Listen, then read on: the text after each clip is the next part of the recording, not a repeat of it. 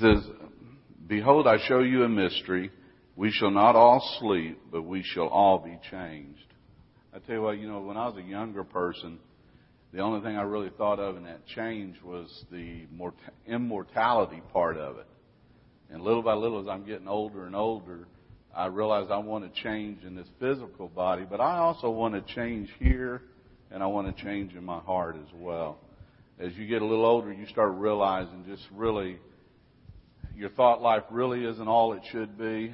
Your value system, even though you do try to live for the Lord and stuff like that, there's always so much room for improvement that I'm ready for a change. And it sits here and he says, in a moment, in the twinkling of an eye, at the last trump, for the trump shall sound, and the dead shall be raised incorruptible, and we shall be changed. For this corruptible must put on incorruption, and this mortal must put on immortality.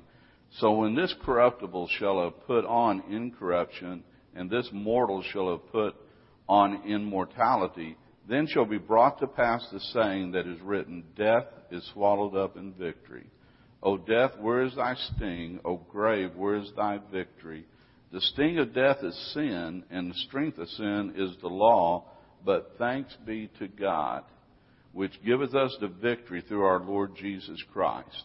We're going to be changed, and we're going to be changed because we need to be sure that we continuously remember to give thanks to God for His willingness to send His Son Jesus and make it possible for us. Go with me, if you also, on the same theme into 1 Thessalonians. In 1 Thessalonians chapter 4, you've been to very many funerals. You've heard these passages many a time, but in 1 Thessalonians chapter 4, starting in verse 13, Paul writing again to this church at Thessalonica, who'd heard some lies and kind of got to believe in the rapture had already happened, or they'd moved into the tribulation period, and they were concerned about their lost loved ones, or not lost loved ones, but loved ones who had died in Christ. And Paul was setting some things straight with them, and he said, but I would not have you to be ignorant, brethren, concerning them which are asleep, that you sorrow not, even as others which have no hope. For if you believe that Jesus died and rose again, even so them also which sleep in Jesus shall God bring with Him. People wonder when the Scriptures tell us that to be absent from the body is to be present with the Lord. Well, here's another verification of it, because when they get resurrected, He's got to bring them back down to be reunited with their glorified body. It says, for this we say unto you by the word of the Lord, that we which are alive and remain unto the coming of the Lord shall not prevent them which are asleep. For the Lord Himself shall descend from heaven with a shout, with the voice of the archangel, and with the trump of God, and the dead in Christ shall rise first. And then we which are alive and remain shall be caught up together with them in the clouds to meet the Lord in the air, and so shall we ever be with the Lord, never to be separated from Him again. And, as we look at this, the rapture, as we call it, there's no scriptural name for the rapture, but it's the title that is given to it. But, the Lord is going to, right before the tribulation period starts, He's going to pull out all of the saved, all those that have trusted Jesus up to the point of this point but have died, and then all those that are still alive are going to be changed in the twinkling of an eye, and we're all heading up to glory before the tribulation period starts. But then during the tribulation, the 7 years where the Antichrist is on the scene, and there's lots of different prophecies that had to deal with that, but what I want to concentrate on is, first of all, the realization that we're going to be changed. We're either going to be resurrected or we're going to be changed. And it's all because of what the Lord Jesus Christ has done for us. We have the victory in Christ. We look unto Jesus now for the grace, for the encouragement, for the power to live this life that we've got to live, and to keep our eyes concentrated on Him. But the realization, what we really need to focus on, will give you the final jolt of energy that we need to do this life, is remember, we've got the final victory. And it isn't just limited to this lifetime, but it's a glorious victory in heaven. But the rapture happens. But one of the other things that is really something today I'm looking for also, go with me to Revelation chapter 20.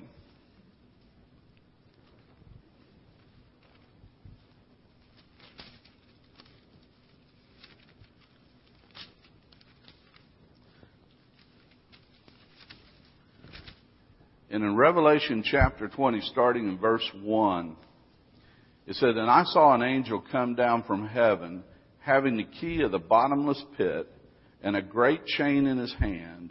And he laid hold on the dragon, the old serpent, which is the devil and Satan, and bound him 1,000 years, and cast him into the bottomless pit, and shut him up, and set a seal upon him, that he should deceive the nations no more, till the 1,000 years should be fulfilled, and after that he must be loosed a little season."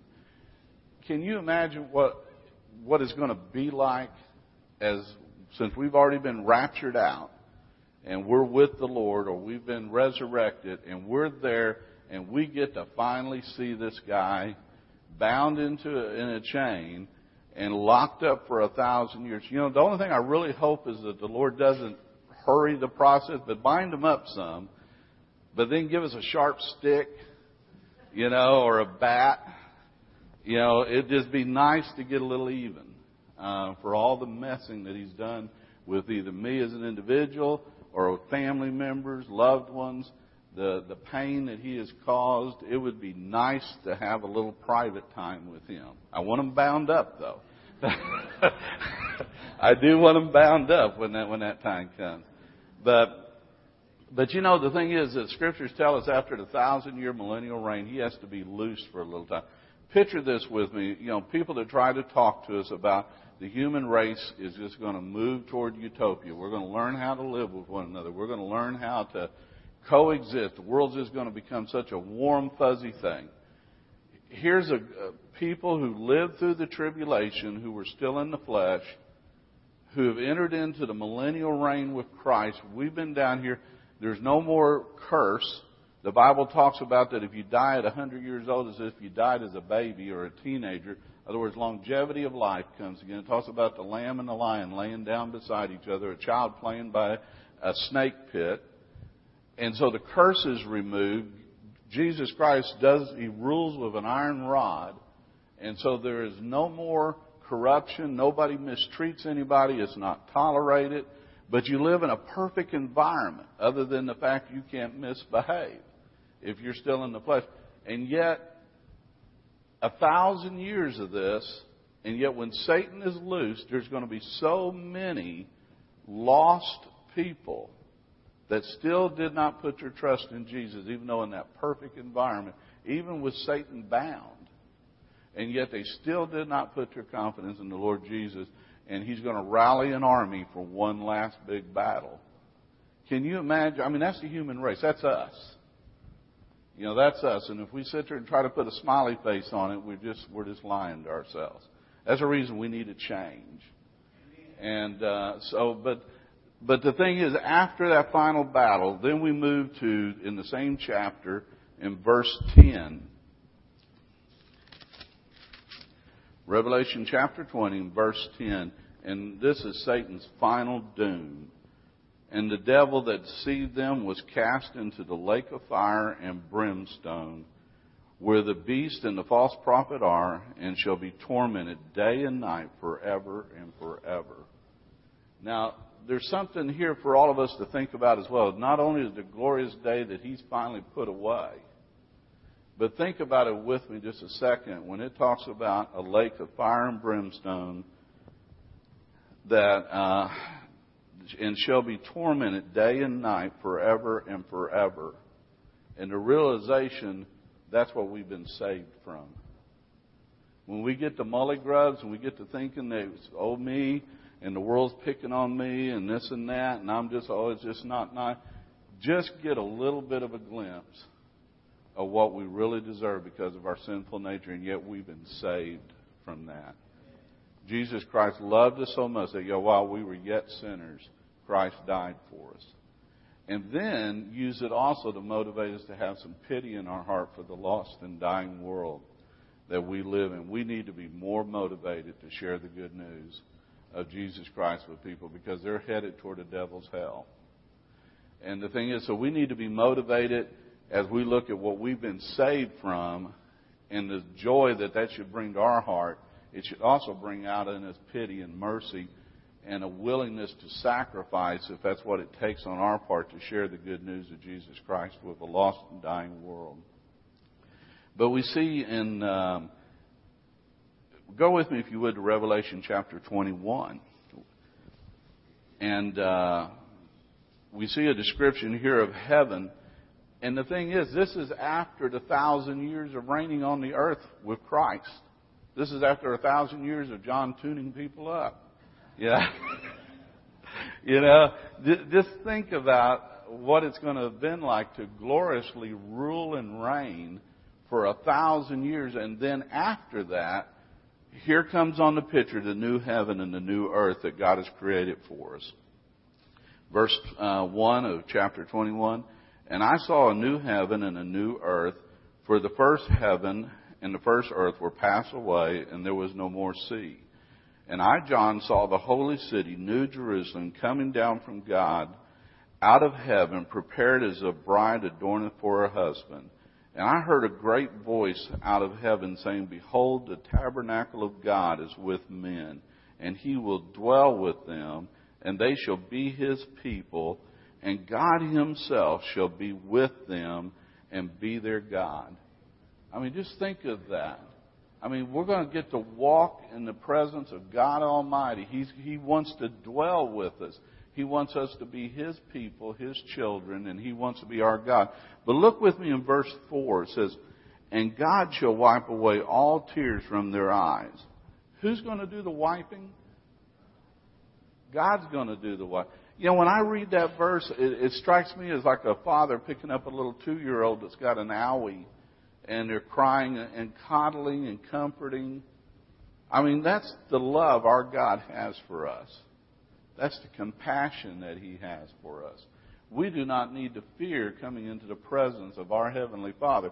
Now, if we don't accept him as Savior, we need to be worried because we're painting him into a corner where he's required then to be our judge. But he doesn't want to be our judge. He wants to be our Father. And as I look at this and I see the tenderness of God, that it says here that, And God shall wipe away all tears from their eyes, and there shall be no more death, neither sorrow nor crying, neither shall there be any more pain, for the former things are passed away. And he that sat upon the throne said, Behold, I make all things new. And he said unto me, Write, for these words are true and faithful. And he said unto me, It is done. I am the Alpha and the Omega, the beginning and the end. And I will give unto him that is athirst of the fountain of water of life freely. And he that overcometh shall inherit all things, and I will be his God, and he shall be my son. What a tender invitation has been extended to us to just accept the Lord Jesus Christ. And then once we've accepted him as Savior, build our relationship with him as far as getting into his Word, praying, be around God's people, be in his church, be involved, and build that closeness that God wants to have with us.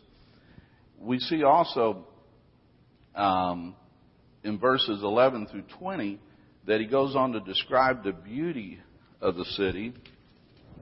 But I want to pick up with you, if you would, in verse 21, where he describes its glory and our security. In verse 21, he says, And the 12 gates, talking about the city that came down, that it was basically 1,500 mile square cube. And he goes on and talks about all the different foundations of stones and stuff. But picking up in verse 21, And the 12 gates were 12 pearls. Can you imagine that? And it says, And every several gate was one pearl, and the street of the city was pure gold, and it was like transparent glass. You know, I've often joked with my business partner, him and I have been friends since we've been 10 years old. I'm very fortunate to have my best friend as a business partner. But I've often told him, I got a feeling the Lord's going to have to keep hunting us up because we'll be trying to pry up the pavement. That old selfish nature, it's gold, yeah, but it's the streets up there. I've often tried to picture in my mind what the architecture is going to be like in glory if the streets are made out of gold. Just try to picture in your mind what God has been preparing for us. Jesus himself has been preparing for us for 2,000 years. Verse 22, it says, "And I saw no temple therein, for the Lord God Almighty and the Lamb are the temple of it. And the city had no need of sun, neither of the moon to shine in it, for the glory of God did lighten it, and the Lamb is the light thereof. And the nations of them which are saved shall walk in the light of it, and the kings of the earth do bring their glory and honor into it. And the gates of it shall not be shut at all by day, and there shall be no night there. And they shall bring the glory and the honor of the nations into it, and there shall be in no wise enter into it anything that defileth, neither whatsoever worketh abomination, or maketh a lie, but they which are written in the Lamb's book of life." Not only as I read those verses, but especially the last verse, the beauty of the city, but that last verse of security. I mean, just think about how much stress would drop off in your life if financial security was just guaranteed, if your health was guaranteed, if your home and your property and your loved ones were secure and guaranteed to you in such a way that you knew it was a fact. Just think how much stress would drop away from you. And God promises us that the city, nothing that can enter into it that'll defile it, nothing that's a lie, no abomination. The gates don't have to be shut at night because there is no night. And who could be a better watchman than God Almighty, who's going to be in the city with us, with our Savior? I look at the picture of heaven and the love it's described to there. I mean, think of it with me. If God just gave us a true glimpse in our heart of what hell is really like, how much whining and crying do you think we'd do in this life? If we really get, but that isn't just all He promises. He promises glory. I don't think we have any real idea what has been endowed to us when He calls us the sons and daughters of God. When the Holy Spirit come to live in our heart. There's never any scripture reference that the Holy Spirit will ever leave us. God, the Holy Spirit's never, there's nothing in here that says He'll ever leave us once we get saved. I think God has invested or divested to us something that we don't understand. How is it that we can't lose our salvation, but the angels can fall? There's something God has passed on to us. I don't think we even have a beginning of what it means to be a joint heir with Jesus Christ. The things that God imparted to us at salvation, the gift that we received when our Lord Jesus Christ died on a cross for us and we put our confidence in that. I don't think we can even begin to believe or understand what He invested in us, what He transferred to us as our ownership. And the thing is, God looks at us and honestly looks at us as, because if any sin was left, I couldn't get into heaven. Since nothing, no abomination, no lie. I can't ever say I never lied. And yet Rick gets to go to heaven. How is that? Because He looks at me through the perfect blood of Jesus Christ. There's been something transferred onto my account that's never going to be took away from me. Like I said, if 1/3 of the angels fell once before, there's nothing that says in the Scriptures the others, if they got a case of the dumbs, couldn't fall away.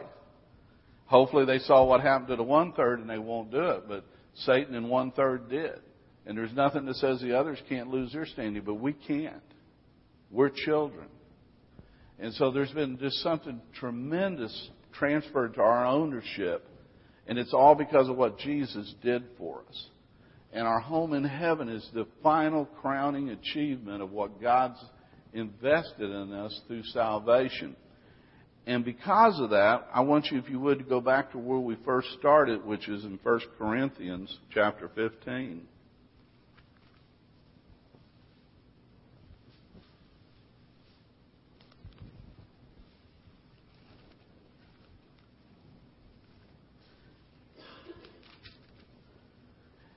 And after we read the verses earlier up through verse 57 talking about the rapture, and then in verse 58 of chapter 15 it says, therefore, in other words, because of this promise of the rapture, this promise of glory, the promise of your home in heaven, it says, therefore, my beloved brethren, be ye steadfast, unmovable, always abounding in the work of the Lord, for as much as you know that your labor is not in vain in the Lord.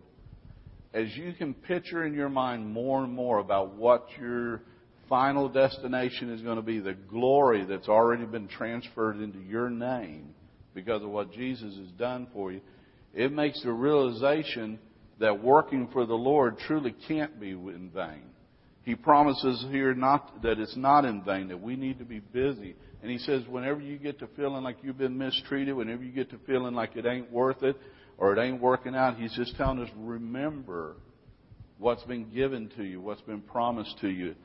And then we go back over, if you would, to 1 Thessalonians chapter 4, where we were just a few minutes ago.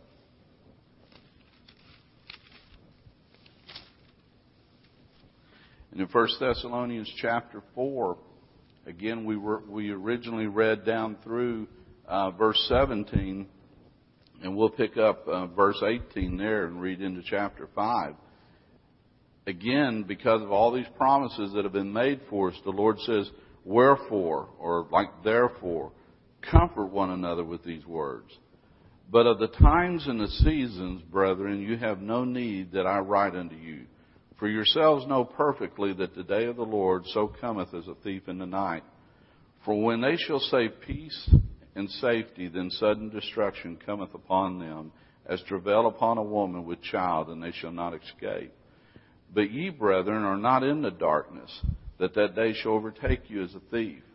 You are all the children of light and the children of the day, and we are not of the night nor of darkness. Therefore, let us not sleep as do others, but let us watch and be sober. For they that sleep, sleep in the night, and they that be drunken are drunken in the night. But let us who are of the day be sober, putting on the breastplate of faith and love, and for a helmet the hope of salvation. And this is a key verse, for God hath not appointed us to wrath, but to obtain salvation by our Lord Jesus Christ. And because of this great salvation, he goes on to share with us again some behaviors that should sprout out of us as we dwell on the glory that's waiting for us, who died for us, that whether we wake or sleep, we shall live together with him. Wherefore comfort yourselves together and edify one another, even as also you do. For we beseech you, brethren, to know them that labor among you and are over you in the Lord, and to admonish you, and to esteem them very highly in love for their work's sake, and be at peace among yourselves. It tells us here in the Scripture, as we get to thinking about our preacher and stuff, we need to hold him in high esteem, because he's sitting there trying to guide and direct us, encourage us, correct us as we need it in the Word of God, allowing the Word of God to do that, but also the evangelistic side of trying to see others come to the saving knowledge of Christ. And we need to esteem him for that. Goes on to tell us, and then that key verse here, it says, and be at peace among yourselves. Give one another a break. How many times, have you maybe just got a bad phone call right before you walked in, or you're not feeling well, and it's and then if somebody got offended because you weren't warm and bubbly and friendly, you'd sit there and say, hey, if you just knew. Well, the trouble is, we need to just assume that that's the case with each one of our brothers and sisters in Christ. If they aren't warm and fuzzy and giving us a real good warm handshake and giving us a lot of attention, we don't know what's going on in their life. We need to live peaceably with one another. And it sits there and says, and now we exhort you, brethren, warn them that are unruly, comfort the feeble-minded, that's me, support the weak, and be patient toward all men. See that none render evil for evil unto any man, but ever follow that which is good, both among yourselves and all men. Rejoice evermore. Pray without ceasing. In everything give thanks, for this is the will of God in Christ Jesus concerning you. Quench not the spirit, despise not prophesying, prove all things, hold fast that which is good, abstain from all appearance of evil. That's something we can all, no matter, a lot of times you might want to say that to a younger group of people, but that's good advice for all of us. Just stay away from the very appearance of evil. And the very God of peace sanctify you wholly. And I pray, God, your whole spirit, soul, and body be preserved blameless unto the coming of our Lord Jesus Christ. And then we'll end with this verse here. Faithful is he that calleth you, who also will do it. We have a glorious future. It's been paid for by our Lord Jesus Christ. The title to it has been transferred to us.